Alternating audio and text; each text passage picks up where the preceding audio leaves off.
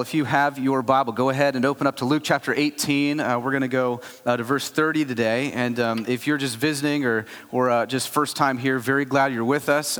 Very simply, what you're seeing here is a service where we love to worship Jesus. We believe that Jesus was God. We believe that Jesus was God's son who came and lived the life we couldn't live and died for us a death that could actually pay our debt that was necessary to take away wrath that was towards us from a holy, righteous God where we could be made new, and not just be made new, but made one of his own. So we believe you're adopted into a new family when you repent of sin and turn to Jesus for your fullest salvation. And so Jesus is the man we've been looking at. It's obviously a gospel about his life. Luke is the writer. Luke is writing this, and he wants to keep laying before us these truths about Jesus Christ, these teachings of Jesus Christ. And I keep saying over and over, and I'm going to keep saying it over and over. He wants to keep telling you these things, not so that you would leave knowing more about Jesus, but so that you would be inwardly transformed by the reality of who Jesus is and what he says, right? Because we see in the Bible this amazing picture that we can become one with Christ, unified with Christ. There's this union that exists when you become a child of God. And so Jesus comes, he preaches, he teaches, he heals, he does miraculous things, all the while hoping people would understand this thing called the kingdom of God. Now, the kingdom of God is very basically, there's a kingdom that exists. It's eternal. It's perfect. There's a king of that kingdom, which is Jesus. And to enter that kingdom, you need a perfect king to stand in your place, in your stead, to be the righteous life you can't be so you can be grafted in. And so he is constantly teaching what's known as this kingdom of God. And so remember, post chapter 9, his face is headed towards Jerusalem. It's fixed to go give his life as a ransom for many. He will save sinners to himself through the ransoming, purchasing work of himself on the cross. And so in this section, what you're going to see here is Luke's going to tie back this section of children and the young ruler back to what you heard last week. Now, if you missed last week, I just want to encourage you. First, Peter, thank you for serving us so well. We were just blessed by your preaching, by you serving us the word, and he gave us in there, it ended with a parable of this Pharisee. And the Pharisee basically thinks that, because he attends church all the time and gives right and acts right, that he deserves mercy. And then you see the lowlife, the tax collector, who the Pharisee looks down on, actually pleading for mercy and finding it. And Jesus says, that's the guy who leads home justified. Justified is just a big theological word for he's made righteous. He's declared righteous in the sight of God. So here you see the lowlife that the Pharisee thought he was better than, getting justification, being made righteous, and himself not. He came deserving, the Pharisee, whereas the tax collector came undeserving. So you're going to see Luke lay this piece here to demonstrate that and fully support the argument that he just had. So here's what you got to understand when you read really anything in a gospel. It doesn't mean necessarily it's all linear. It doesn't necessarily mean that it all follows in suit, but you can know through the inspiration of the Holy Spirit of God that every last section is placed there for a reason. Okay, so every last thing, it seems sometimes like, man, why are we randomly hitting this? And why are we randomly hitting this? Well, that's because God in his providence, through the inspiration of these gospel writers, wants to include and place every single section, word, sentence of Scripture for a reason. So here we're going to see that reason where Jesus now all of a sudden, Luke talks about how they're bringing infants to him, and it might seem weird, but it's really not when you understand why Luke lays this here as support of what Jesus just had said. Verse 15 is where we're going to pick up. Luke says this, now they were bringing even infants to him. This is just people, just passerbys, people that were around, people that heard his preaching, heard his teaching. They were bringing even infants to him that he might touch them. And when the disciples saw it, they rebuked them.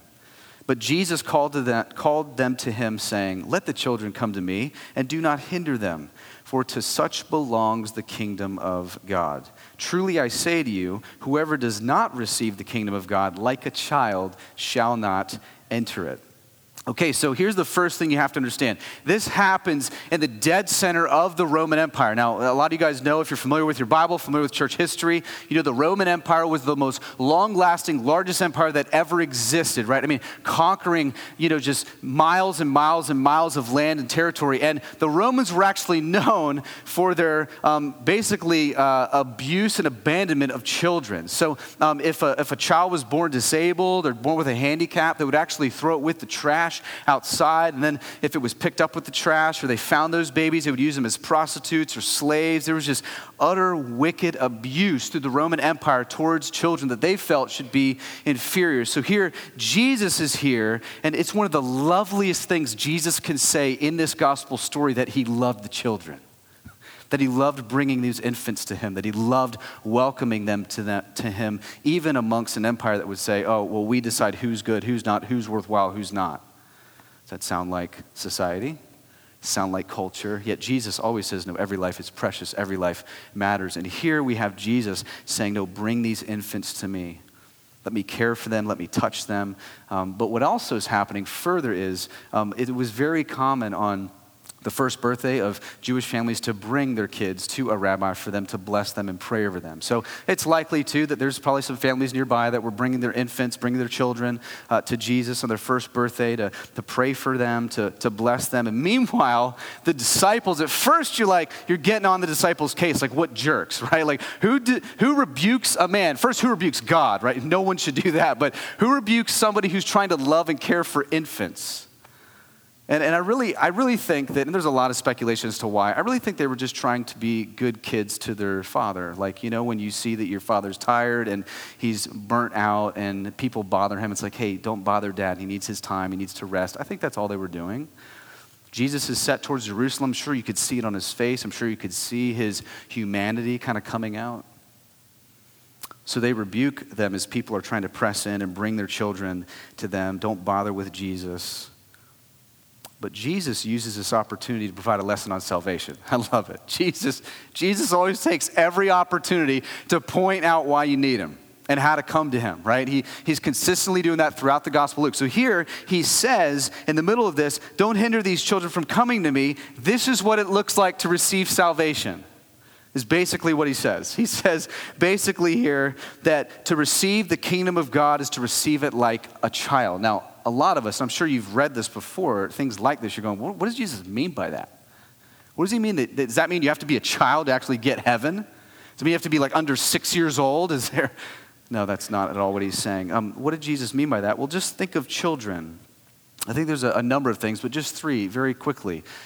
First, it would mean total trust and care. Right, children, look at children, see children, look at your own children. A child's whole life is founded on trust, is it not? I mean, the children that we have when we're young, we never wonder when our next meal will really come. If we go to school, we know that our same comforts of home will likely be there. We're not always wondering, is dad going to pay the electric bill? Is he going to keep the heat on? I mean, growing up, as I was a child, as I was young, I never thought of those things. I just assumed it was mine. I assumed I'd be cared for, right? There was a total, absolute trust that my parents would care for whatever needed to be cared for. Like that's the mind of a child. That's the heart of a child. The child's trust in his parents is absolute, and I believe this is what God is getting at, that our trust should be absolute in what he says and what he does. This is the way he says the way is. This is the way he says salvation is, so we come totally trusting his word. We come trusting what he says. Secondly, we come pleading. Right? I mean, if any of us have children, if you've seen children, I'm talking about small children, you know that this is so true. Our son Jackson, right, he has lots of limits, right, and also in other areas not. But lots of the limits he has is, to a degree, our son is 3.5 years old. All Jackson can really do at the end of the day is come pleading, hoping, longing for what he wants to have. Right? I mean, he can't really. I mean, he could try to get his stool and climb up on the counter and try to get something high up on the counter if he wants to eat it, because we put all his stuff far away, because every time we walk in the kitchen now we find him munching and cheeks full. And we're like, how'd you get that? Right? So we keep having to raise it like one level higher so we can't get to it. But all he can really do is, we have the authority to just make it higher, put it out of his reach. So all he can do is eventually, it's great. He comes in at morning for breakfast, Daddy, I need chocolate chips. I'm like, chocolate chips? It's the worst breakfast, right? But he thinks it's the breakfast of champion. So he asks for it every morning, but now he can't get it. He has to ask me for it, right? Because I put it up way high on the third shelf of the cabinet so I can eat it and get fat. So that's what we do here. But what can he do? All he can do is plead. All he can do is beg. All he can say, can I have that? Can you give that to me? What a beautiful picture of salvation. What a beautiful picture of the kingdom of God. This circles back to the text last week. The tax collector came pleading, longing, hoping. He goes, would you be merciful to me, a sinner, Jesus? Meanwhile, the Pharisee's like, yeah, I deserve that. Look at my rap sheet, look at my works, look at my deeds, look at my rights. But children come pleading. They come desperate. They come understanding that they can only have what has to be given to them, right? Which leads me to my third point. Children understand that we come inheriting, right? I mean, all of us as kids, to some degree, inherit wealth, unwealth, whatever is our fathers and moms, right? I mean, the house you live in, like, you didn't buy it. You didn't come out of the womb working hard, raising pensions, growing stocks so you could purchase the house. Like, you were born and you were brought to that house inheriting it as a gift, as a luxury from your parents' work, your parents' labor. And in the same sense, we come to Jesus feeling the weight of our sin, realizing we have to receive this estate. We have to receive the kingdom of God. It has to be purchased for us. We can't purchase it on our own. We have to inherit it, the Bible says. And who stands in our place, in our stead, and purchases it for us? It's Jesus Christ. That's why the Bible says we're co-heirs with Christ. We literally inherit all that the Father has because of what Jesus did in purchasing it for us. That's an amazing, amazing truth that we've talked about a lot in the past 3 years together. So we come to Jesus trusting, pleading, understanding that we inherit. So this is what it is like to receive the kingdom of God like a child. So when you became a Christian, if you can remember that, is this how you came? It was, whether you realize it or not. Everybody who's been regenerated, been made new through the good news of the gospel of Jesus Christ has come to Jesus like a child. We feel the weight of our desperation, need to be forgiven, need to be shown mercy, realize we cannot do it. We're desperate for it. We're asking, we're hoping, we're longing. We know we can't do it on our own. We know the Bible says no work's going to do it, no merit's going to do it, nothing's going to do it. Jesus has to gift it to you. He has to do it for you. So we then trust that he did that. We put our whole cards, all our chips are put in on trusting him that what he said did happen. It is for us, all the promises that we do get. And then what we do is we walk in that good inheritance that he purchased for us. So that's what it means to just come and enter the kingdom of God like a child. That's what Jesus is saying. And then I love this. Luke provides an example in Luke 18. Really, I think this is an example of how you don't enter the kingdom of God like a child. And you're actually going to see Jesus remind them of that. Look at verse 18. There's a ruler nearby. And a ruler asked him, "Good teacher, what must I do to inherit eternal life?" And Jesus said to him, "Why do you call me good? No one is good except God alone. And you know the commandments. Don't commit adultery, don't murder, don't steal. Do not bear false witness, honor your father and mother." And the ruler said, "All these I've kept from my youth." Oh, goodness gracious. So here you have a ruler come up to Jesus. Now, if you read Matthew's account, this ruler is young and he's really wealthy. So rich young ruler, you've probably heard. So here this ruler comes up to Jesus and he has a question for Jesus. And understand, the way he addresses Jesus out of the gate is unparalleled for a Jew. Because nobody addresses a rabbi as good teacher, because every rabbi would say there's nothing good except the law. Now, what is awesome, also very good to understand here, is that you can look at every religious Jewish literature that's out there and you won't find one example of anyone calling a rabbi good teacher, except here. And here this reveals his misunderstanding of Jesus. He comes to him and says, "Good teacher." Now, Jesus is not simply a good teacher, right? Jesus is God. He's not somebody who just gives some moralistic ideas for how to live. Here are some skills for life. Here's some helpful wisdom to get you through Monday to Sunday. Like, he makes you new. He reconciles you to God. He forgives you of your sin. Jesus is God. I loved how one theologian said, Jesus is not a good man, he is the God man. Beautiful distinction. And so listen, growing up, you're going to see and you're going to hear other religions, other ideologies, other philosophies. They're all going to put Jesus in the camp of he's a good teacher. They're going to do just what the ruler says. Yeah, he's a good teacher. He's like Mother Teresa. He's like Gandhi, man. He's a good role model. He's a nice guy. He's not Savior. He's not God, right? And I say this all the time. When you're out talking to people about Jesus, right, it's all awesome until you say he's God. Right? Like, oh yeah, I love Jesus, man. Great teacher. Yeah, good stuff, good morals. Yeah, awesome guy. Teacher. What? He's not a teacher. Yet I'll follow his role model. And here's the thing. You can never, ever land in that weird spot that says Jesus is just a good teacher, but he's not God. Because Jesus repeatedly, over and over again, and we've been seeing it in the gospel according to Luke, calls himself God. You know what that means? That means if he's a real teacher and he claims to be God, that if he's not a good teacher, he's a nut. Like he's a loony. He should be locked up in the psych ward. But if he is God, and all that he performs and all that he does is through the power of God himself, that the fullness of God, Colossians 1:19, indwells him, then we've got something to look at. We've got something to behold. We've got something to enjoy. And that is why, as he mentions this, Jesus says to him, don't call me good unless you think I'm God. Because only God alone is truly good. He's just affirming again his deity. Now, something occurred in this ruler's life that may have happened to some of you. And it's a really interesting phenomenon in church life. Like just in like evangelicalism. And here's kind of the thing that happens is maybe you lack fulfillment in some way, shape, or form, right? So you're going through life and you're living, and then maybe you lack fulfillment in your career, right? There's just something missing there. There's something off there. Or maybe you're married, and eventually you hit kind of a road where you're like just lacking fulfillment in your marriage, right? It isn't quite what you thought it would be, isn't quite up to par. Or maybe you thought down the road that you'd have more in the bank than you do, so you're lacking fulfillment there. Or maybe it's addiction or vice, right? Maybe there's this addiction that you have, or this vice you want to control, and so somewhere down the road, you're like, man, I can't seem to outdo this. And so here's what we do. We go, maybe I'll try spirituality.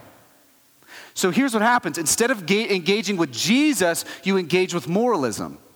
So you go, well, okay, I don't know how I'll fix this, so I'll go to church a little bit, and I'll try some spiritual disciplines, and maybe I'll try to obey God with like at least half the list that he's given me. I'll try to do like 5 of the 10 commandments, or maybe I'll try to attend church more regularly, and all of a sudden, here's what happens.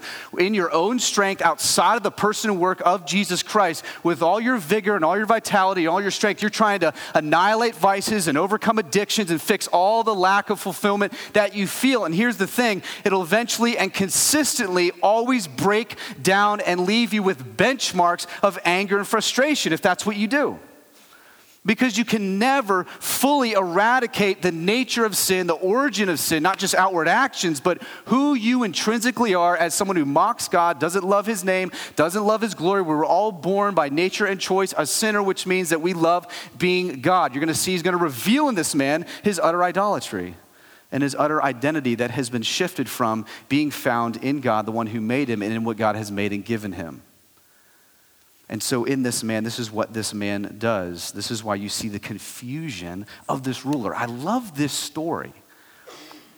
I love this interaction with Jesus because you see in his heart what's at conflict. It's like, okay, so I'm killing it at work. I've got my estate. I've got my job. Look at all my achievements. I'm really nice to my wife. I care for my family. I'm super generous, but there's still something off here. Like, how do I inherit eternal life, though? Do you see that in the man? Do you see this conflict that is rising up inside of him? And it's like, yeah, Jesus, I've obeyed all that. Yeah, I know. I've got all the 10 commandments, but like, I still find myself lacking. I still find my heart not being satisfied. Profound. Amazing. He's thinking, I have worth in my job. I have worth in my success. Yet I still find myself with space that isn't filled. And look at Jesus' response. I love Jesus' response. I always say when you read the Gospels, read Jesus, just read how he responds to people. It's just amazing. I mean, he's God, so he's got to be amazing. But yeah, it's amazing. Verse 22, when Jesus heard this, he said to him, one thing you still lack. Sell all that you have and distribute to the poor, and then you will have treasure in heaven, and come, follow me. But when he heard these things, that's the ruler, he became very sad, for he was very rich. Here's what I love about Jesus. A lot of times just reading it on the surface, you think that his response is exactly what he says and what it has to do with. But really, Jesus' response here has nothing to do with money. It has nothing to do with him becoming less accumulated in his stuff. And that's why also you have to really let Scripture interpret Scripture, because a lot of people look at this and say, oh, well, see, to inherit eternal life, Jesus says, I got to sell everything and just give everything away to the poor. That's how I get treasure in heaven. That's not at all how you get treasure in heaven. Jesus never one time in all the times that he clearly articulated and explicitly taught the good news of the gospel of Jesus Christ with all of Scripture from Genesis 1 to Revelation 22. It's always about someone obtaining for you a salvation that you can't earn. So here, what he's doing is he's exposing what the man worships. That's all he's doing. Okay, let me just reveal what you lack then. That's another way to say, let me just reveal what you worship then. He's not trying to change the man's behavior. He's trying to change the man's God. That's what he's trying to do. And here, he says, okay, let me reveal what you worship. Go sell everything and give it to the poor. Because he knows the guy won't do it. Because he knows the guy's real God is comfort. The guy's real God is his possessions. He doesn't want Jesus. He wants what he has. He wants to build himself a kingdom. He wants to rule over it. He does not want someone else to rule over him. He does not want to submit himself to a good, holy, righteous God. So Jesus looks at him and says, okay, I'll reveal what you worship. Sell everything you have and give it to the poor. And I love that this is what Jesus always does. He doesn't just go after your behavior. He always goes after your heart. And here's what's so frustrating for you and I about this. We don't like that. Because actually, if we're honest, and it might take you a minute to get there, is you actually like doing. You actually want him to applaud you in your performance so that you can get some piece of glory for the salvation that you get from him. So we're all great. Okay, you want me to give more? You want me to go do this justice act? You want me to pray more? You want me to read my Bible more? You want me to attend more, be more faithful here? Yeah, I can do those things. Just don't touch my heart. Get away. Because as soon as he starts doing surgery on your heart, it stings, but it's beautiful because Jesus loves you. It's out of love that he goes at your heart because he knows that right action with no heart transformation lacks joy, lacks fullness of life, and lacks worship. So he goes at our hearts. He says, no, I want to change your heart. Because I change your heart, then your behavior will follow. I don't just change your behavior and make you a mannequin. I make you new. I transform you. That's the good news of the Christian gospel, right? It's not that we get to be better people. It's that we get to be made new. And the man walks away sad. Here is the tragedy of the ruler. He walks away sad, head down. Why? Because it's a worship issue. And Jesus exposed him. And Jesus showed him that his real God was not him. He did not want to follow Jesus. He did not want to repent of sin. He did not want to turn from the idolatry that he loved and the other things that he worshiped that were lesser than Jesus. And Jesus knows this. And Jesus knows that without the transforming work of his personal work in that cross, taking wrath, going to the cross for you in your stead, literally becoming your death you should die, literally becoming your sin that you should punish with your own life. He knows that without that transforming your heart, mind, soul, and strength, he knows all you will do in your life is just exchange idols. Like without the gospel, like transforming you, all you're going to do is just keep changing idols then. And so, one great commentator said it's not about behavior modification, but worship altercation. So helpful, right? Like that's the goal. So let me give you an example, just an easy example of how this might work itself out. Let's say that you have an issue that you just get very angry, okay? And you want to change your anger. And I've worked with this. And so you're like, I went to an anger management class and it was great, gave me some principles. Awesome. Helped you for a while, helped you control that, helped you manage that. But here's the thing. Now what happens? Now you worship your control because you're able to manage your anger. And everybody prefers your control over your anger, right? Because a controlling person doesn't look really as bad as explosive, outright, in front of everybody anger. So let me just choose the idol that people prefer now so I don't have to look as bad. And all you guys are like, oh, okay, well, I'm not that bad. I mean, I'm pretty good. Like, I don't cuss. I don't drink.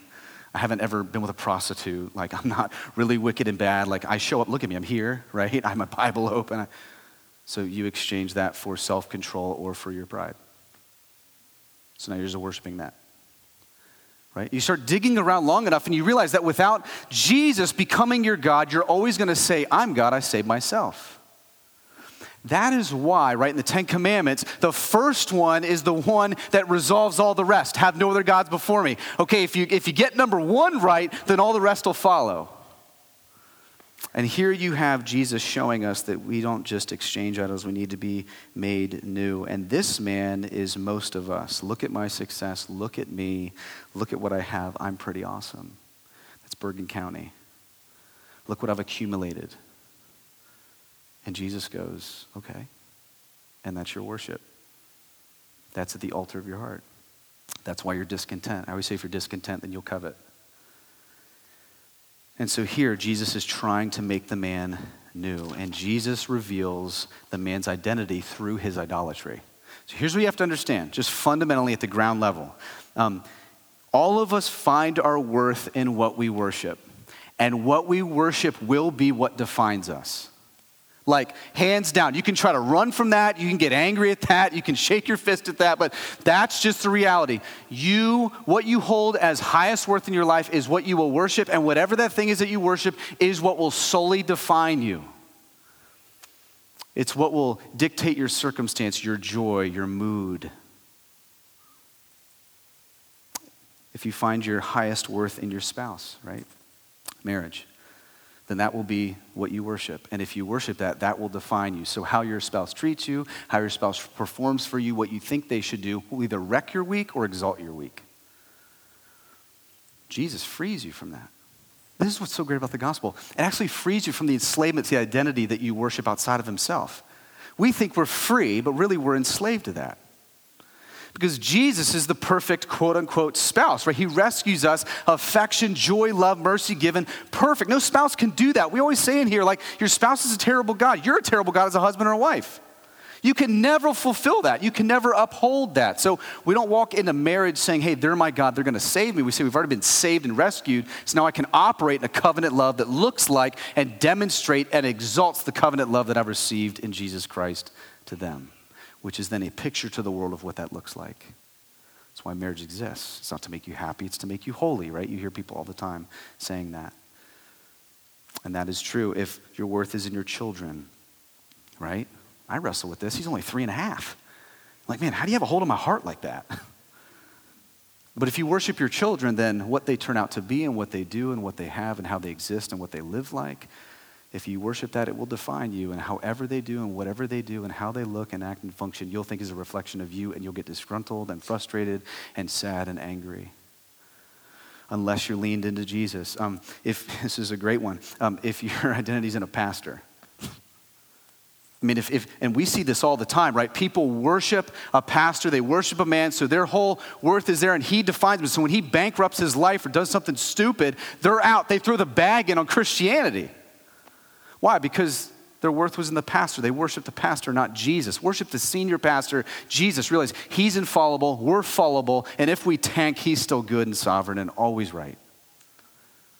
So it's all an identity issue and all an idolatry issue. And if your job, we can just go down the list, right? Job, career. If that's what you worship, if that's where your worth is, that will define you. So whatever happens there will make you happy, sad, exalted, downcast. Here's what ends up happening when it's more about that behavior modification than worship altercation. And I mentioned this a little bit, but I want you to really see this, because this is what Jesus is trying to get at with the rich ruler. Let's say you have an issue of lack of discipline or lust or whatever it is. It doesn't matter what the sin is, greed.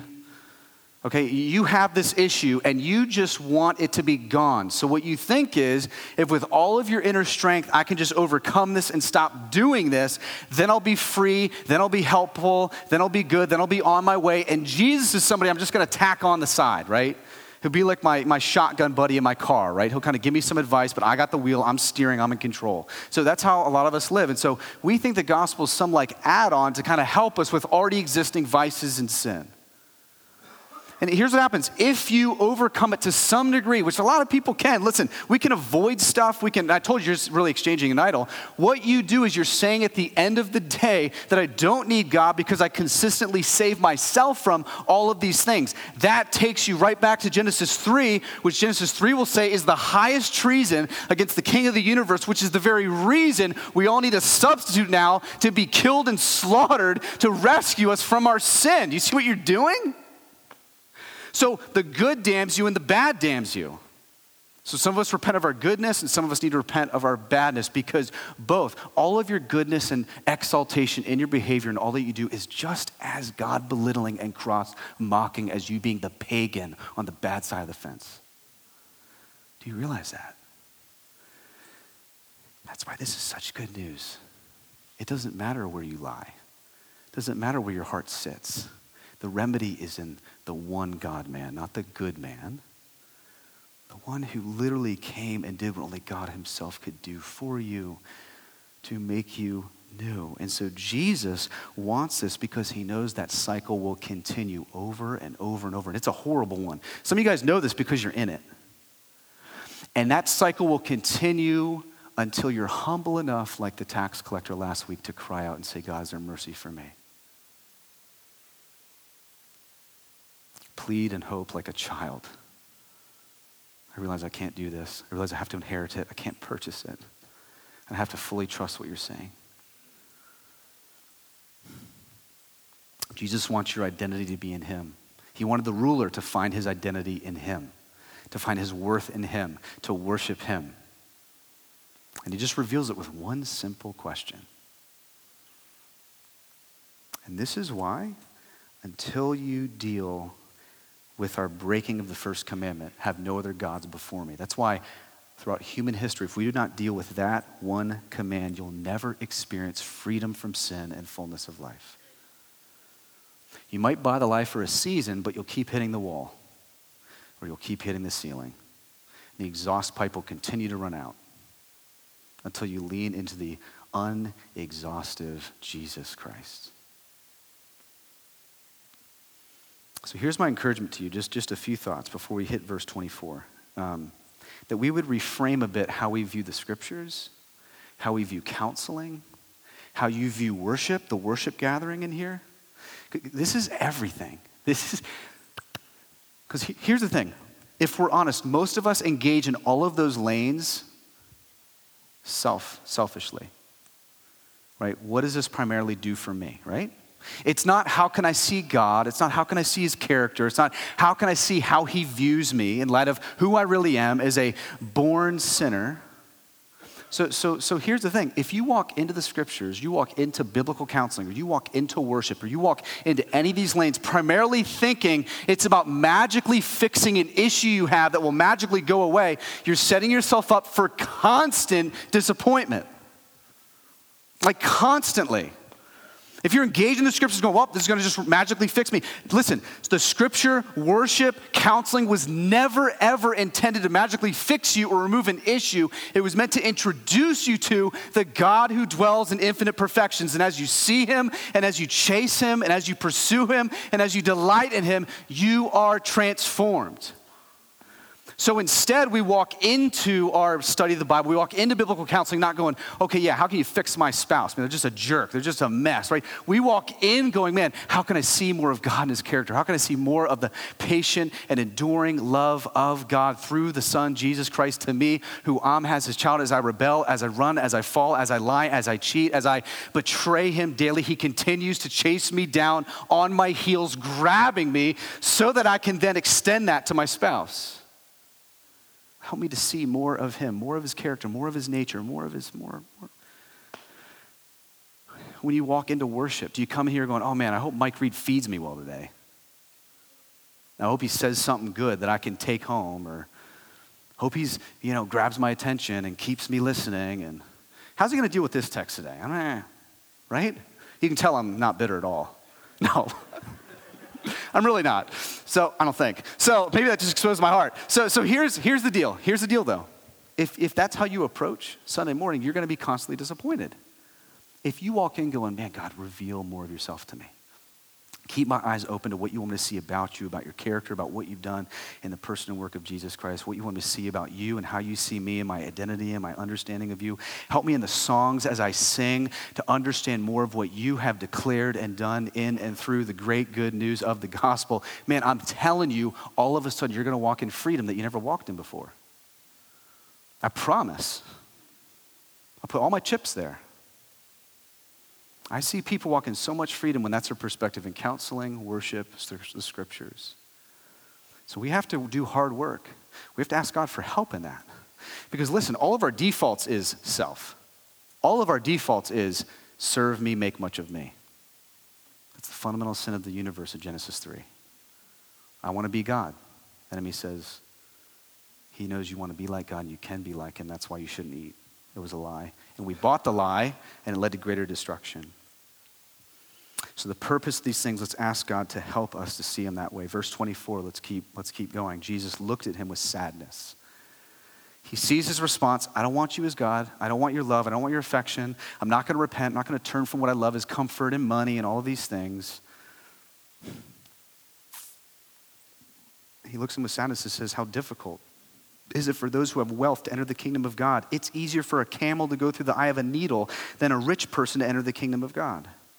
Then those who heard it go, well, then who can be saved? But he said, what is impossible with men is possible with God. I love this. It grieves the heart of Jesus. Okay, here's what you always have to see. The face of God in the person of Jesus Christ. Listen, for all the rap he gets, man, God just damns people to hell. Listen, the whole Bible will equally scream out, God saves. He's so sad. He's offering this ruler a chance to have him, to love him, to enjoy him, and the ruler chooses no. Jesus is offering repentance. Jesus is extending himself, saying, hey, you can have fullness of life. And it saddens Jesus Christ that the man walks away sad. Wow. It actually grieves him. He doesn't stand there and mock him. He doesn't laugh at him. He's so broken by it. The humanity of Jesus in this text. And then he says, it's hard for a rich to enter the kingdom of God. This is for many reasons. A lot of just natural reasons, I think. One of the most natural reasons is rich people just have the ability to just totally distract themselves, to not realize what they really need, right? So if you got a bad day, bummed out week, just buy your new house, take a vacation, just numb the emptiness. And Jesus is looking at him going, I'm so broken and burdened that you're just numb to your desperate need for me. You're blinded by all that you have and all that you think that you have built for yourself. When really all is said at the end of the day, that's all just going to be gone, and you can either have me or you can have your stuff. And your stuff won't last, but I will last. How hard is it for the rich to enter the kingdom of God when you feel lonely, anxious, afraid, insecure? Just purchase a trinket. Just buy another TV. It's very hard. Wealth consumes the mind. Jesus never says to hate wealth. He says to love God and then steward your wealth. We've seen a lot of that in Luke. We've talked over and over and over about that. So then he goes on to say it's easier for a camel to go through the eye of a needle. Rabbis would often talk about this metaphor of an elephant trying to fit through the eye of a needle. Actually, they'd always use an elephant because it just shows how unbelievably impossible something was. I think what might be going on here, though, is further. When I was in Jerusalem, when I took my trip to Israel a number of years ago, one of the most mind-bending, life-altering things I've ever done. Just walking in the footsteps of Jesus, seeing all the places he went. There was a place called the Needle's Eye, and it's a gate. Now, you have the big Jerusalem gate. That's like a huge one. All the traffic walks through. I got a picture of it. This is called the Needle's Eye Gate. It was literally like 2 feet by like 5 feet, so only like a small person could squeeze through. It's right next to the big gate where everything else goes through, so no camel could get through that. So really what Jesus is doing here is he's giving them an example of something that they know, and he's saying, okay, yeah, just like the needle's gate, the needle's eye, no camel getting through that. It's impossible. You might, your little self, but not it. What is he doing here? He's setting up the natural question from the people. What do they all go? They all go, well, who's going to be saved? Right? That's what they all say. Like he's using metaphors, using analogies is going to set up for them the question of, well, man, okay, if this upright, moral, generous, rich guy can't get in, if I can't altercate my worship and I'm stuck in this behavior modification, if I just keep exchanging idols and I can't get rid of it, if I'm the guy here who can't plead out for mercy, he just gets through the list of all of these things, who can be saved? If a camel can't get through that entrance of the needle's eye, I mean, how is anyone going to inherit eternal life, Jesus? And what does Jesus say? Well, it's impossible with man, but all things are possible with God. He just said the gospel. You can't inherit eternal life. Nothing you do is going to give you any entrance into the kingdom of God. You are dead in your sin. How do you break free? You're dead in your sin by nature and choice. We need to be made alive, the Bible says. So what it's showing is, you're right. In one sense, it's impossible. Like you're going to run the cycle of changing your idols, finding lacking fullness of life, lacking joy, lacking peace, constantly being angry, discontent, coveting, rinse and repeat, buying more, attaining more, searching for God in every last place outside of God himself. You're going to keep doing that until the God of the universe intervenes. This is the good news of the incarnation, right? Christmas morning, God comes in and says, you can't do it. I'm going to send somebody who can do it. And I'm going to come and I'm going to be your obedient life. I'm going to be your blameless death, and I'm going to be your righteous requirement. And you can take me and what is impossible with yourself, with man, with merits, with earnings, with achievements, with platitudes, with religion, with all of your seeking for fame and exaltation, with all of you trying to replace me on the altar of your heart with every last thing that I've made and not with me, the Creator. You can have me and I will settle it in full. I'll be the one who stands in your place, in your stead, for your sin. I'll become your righteousness. I'll credit it to you. Amazing. He says it's possible with God. So we repent of our goodness and our badness. So if you're like the ruler, he's saying this. I'm sure the ruler's there.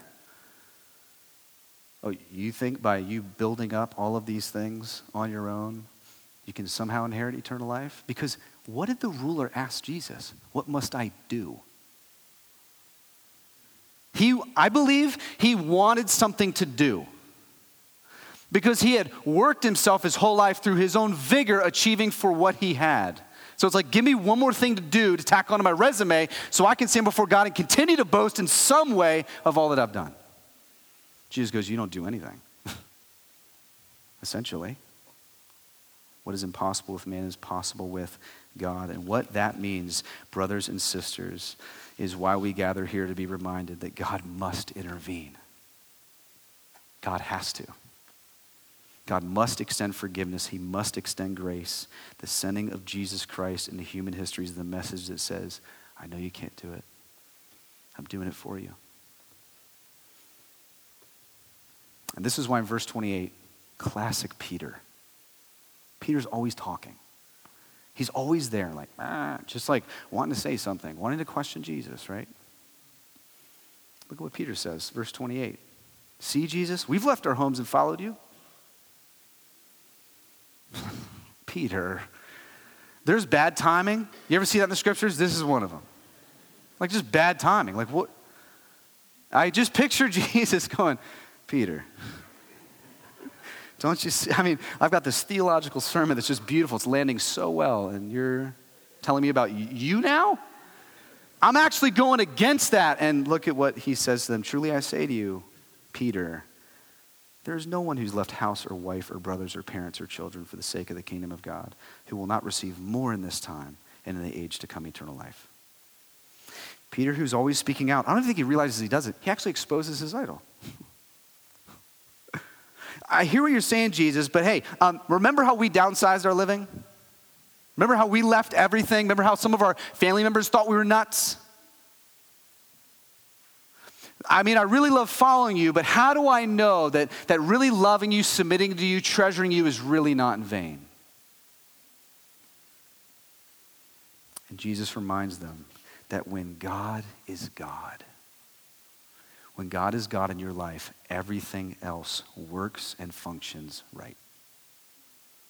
There's no one who has treasured me above wife, brother, sister, mom, dad, that everything else does not work out right with. Jesus promises them, reminds them of the promise that when we choose God as first over everything, only then do we walk in fullness of life.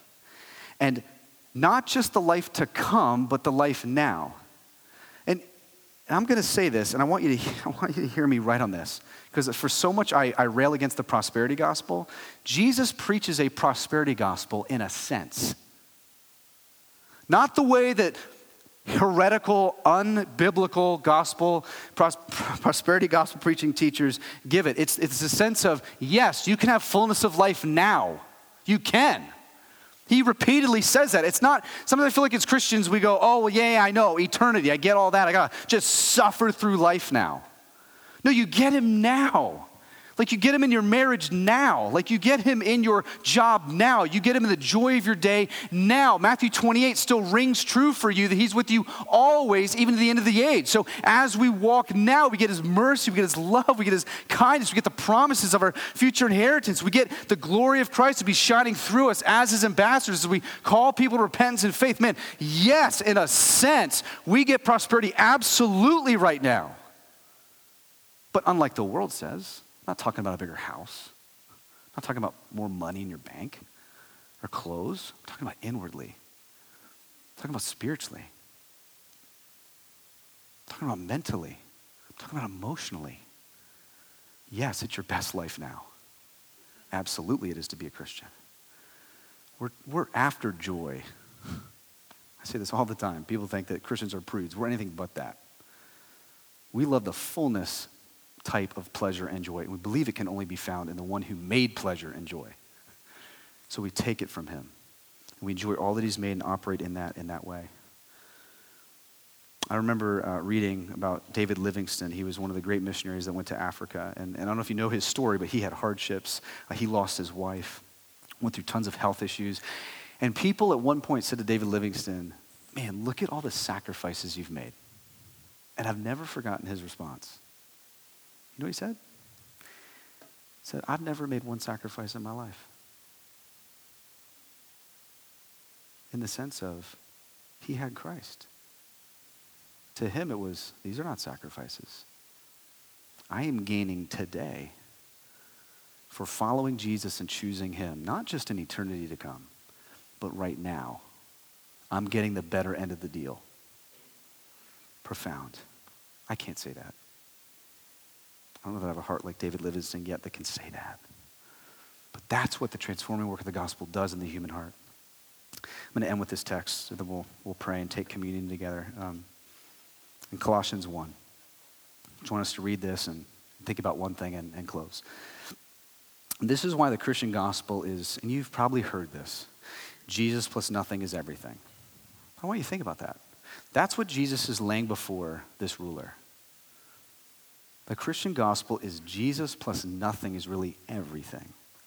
Paul describes this aspect of Christ in his letter to the Colossians. Look at just verse 16, 17. He's talking about Jesus. For by him, this is Jesus, all things were created in heaven and on earth, visible and invisible, whether thrones or dominions or rulers or authorities, all things were created through him and for him. And he is before all things, and in him all things hold together. Friends, if we're honest, we take that text, but what do? We start adding thing after thing to this already infinitely valuable Jesus. So we say, well, being a Christian's fine, but to be really happy, to be real successful, to really get all that I want out of life, I have to add things to him. So Jesus plus wealth. Jesus plus possessions, Jesus plus accolades, Jesus plus achievements, Jesus plus a relationship, Jesus plus this marriage, Jesus plus these children, Jesus plus. And here's the thing, as we do this over and over, as soon as we've believed that, as soon as that's how we operate in our hearts, Jesus becomes only simply a way to get to heaven. That's terrible. If that's all he does? I mean, yes, he takes care of our sin problem. Yes, he makes sure we'll live eternally. But man, what about Monday to Sunday? I mean, what about when we leave this room and you start feeling the discontentment in your heart on Monday morning? What happens when the rage starts to build up as you think about a disappointment or a relationship that broke or a person that failed you or betrayed you? I mean, where's the good news of this Jesus that holds all things together then? If it's strictly salvation, you and God takes care of my sin, now I live. You don't need to add anything. All that you receive in the good news continues to walk with you and keep you together every day. I say all the time, the gospel saves me from sin every single morning I wake up. All day. It saves me from giving myself fully over. Fully over. Yes, I struggle. Yes, I sin. Yes, I give way to temptation, but it prevents me from fully giving myself to worship that at the end of the day, God brings me to a place of repentance where I turn from that and say, God, help me to treasure you more, want you more, long for you more, see you more. As that frees me consistently. As I walk in his grace. So we start adding to Jesus. We start telling ourselves that loving and seeing and beholding and having Jesus isn't enough. We have to be more beautiful. We have to be more rich, to be more happy, to be more secure, to have a kingdom for us to boast in. But Luke and Paul slammed the door on this idea of halvesies with Jesus, if I can say that. And he says here, hammers home the main point. All things in heaven and earth were created. All things have been created through him and for him. He's before all things, and in him all things hold together, so that if I could add, he might have first place in everything. That's why he does it. So what does Paul mean by all things, brothers and sisters? What does he mean by all things? All things, yes. He means every arena, every topic, every relationship, every family, every situation, every circumstance you find yourself in, everything's held together by the good, glorious work of Jesus who holds you and says you're mine, right? That's the mantra of the Christian heart. I am his and he is mine. I'm found, I'm secure, I'm safe. Like a child, I longed, I pleaded, I have it, I've inherited. Man, I'm good here. All so that we might give him first place in everything. Following his call to deny ourselves and our desires and give our lives to him. You know, he's the only one who can completely transform our world into what God intended it to be. And he's the only one who can completely transform our lives so that we may live the way God intended us to live. So surely to have him is to have everything. To not have him is to have nothing. And the Bible's going to call that the unsearchable riches of Jesus Christ. Indeed they are. Let's ask him for help. God, thank you that you make new that which cannot be made new through the right, good, glorious work of your Son, Jesus Christ. God, thank you that we can have you. Thank you that, God, you offer salvation. That you say repentance of sin, turning from sin in mind and heart, and choosing to treasure you. And have you above all else. To understand that we could not have salvation, mercy, forgiveness, cleansing, righteousness, that you did it all for us. God, might some receive that this morning. God, might you show us and expose our hearts a little bit this morning? Can we hear the words from you to this ruler? One thing you lack, one thing you still lack. God, expose where we find our identity, expose what we worship, expose where we put our worth, so that we might walk in greater freedom and greater joy. God, would you call some to yourself this morning in your grace and your kindness with wide open arms, God. And God, would you remind those of us who are not Christians, who do not have Christ, who do not love you, that if we turn from that it grieves you, that it saddens you. That, God, you long for people to be made right with you. God, thank you that you lead us to what is greatest and best. Father, help us to believe this week as a people that you hold all things together, that you're in all things, that you go before all things, that all things are made for you and your glory. Father, as we observe the table, as we take the Lord's Supper, might we be declaring as we come to the table, Jesus is enough for me. All I have is Jesus Christ. And that's okay. And that's glorious, and that's good news for me. Help us to walk in that. In Jesus' name, amen.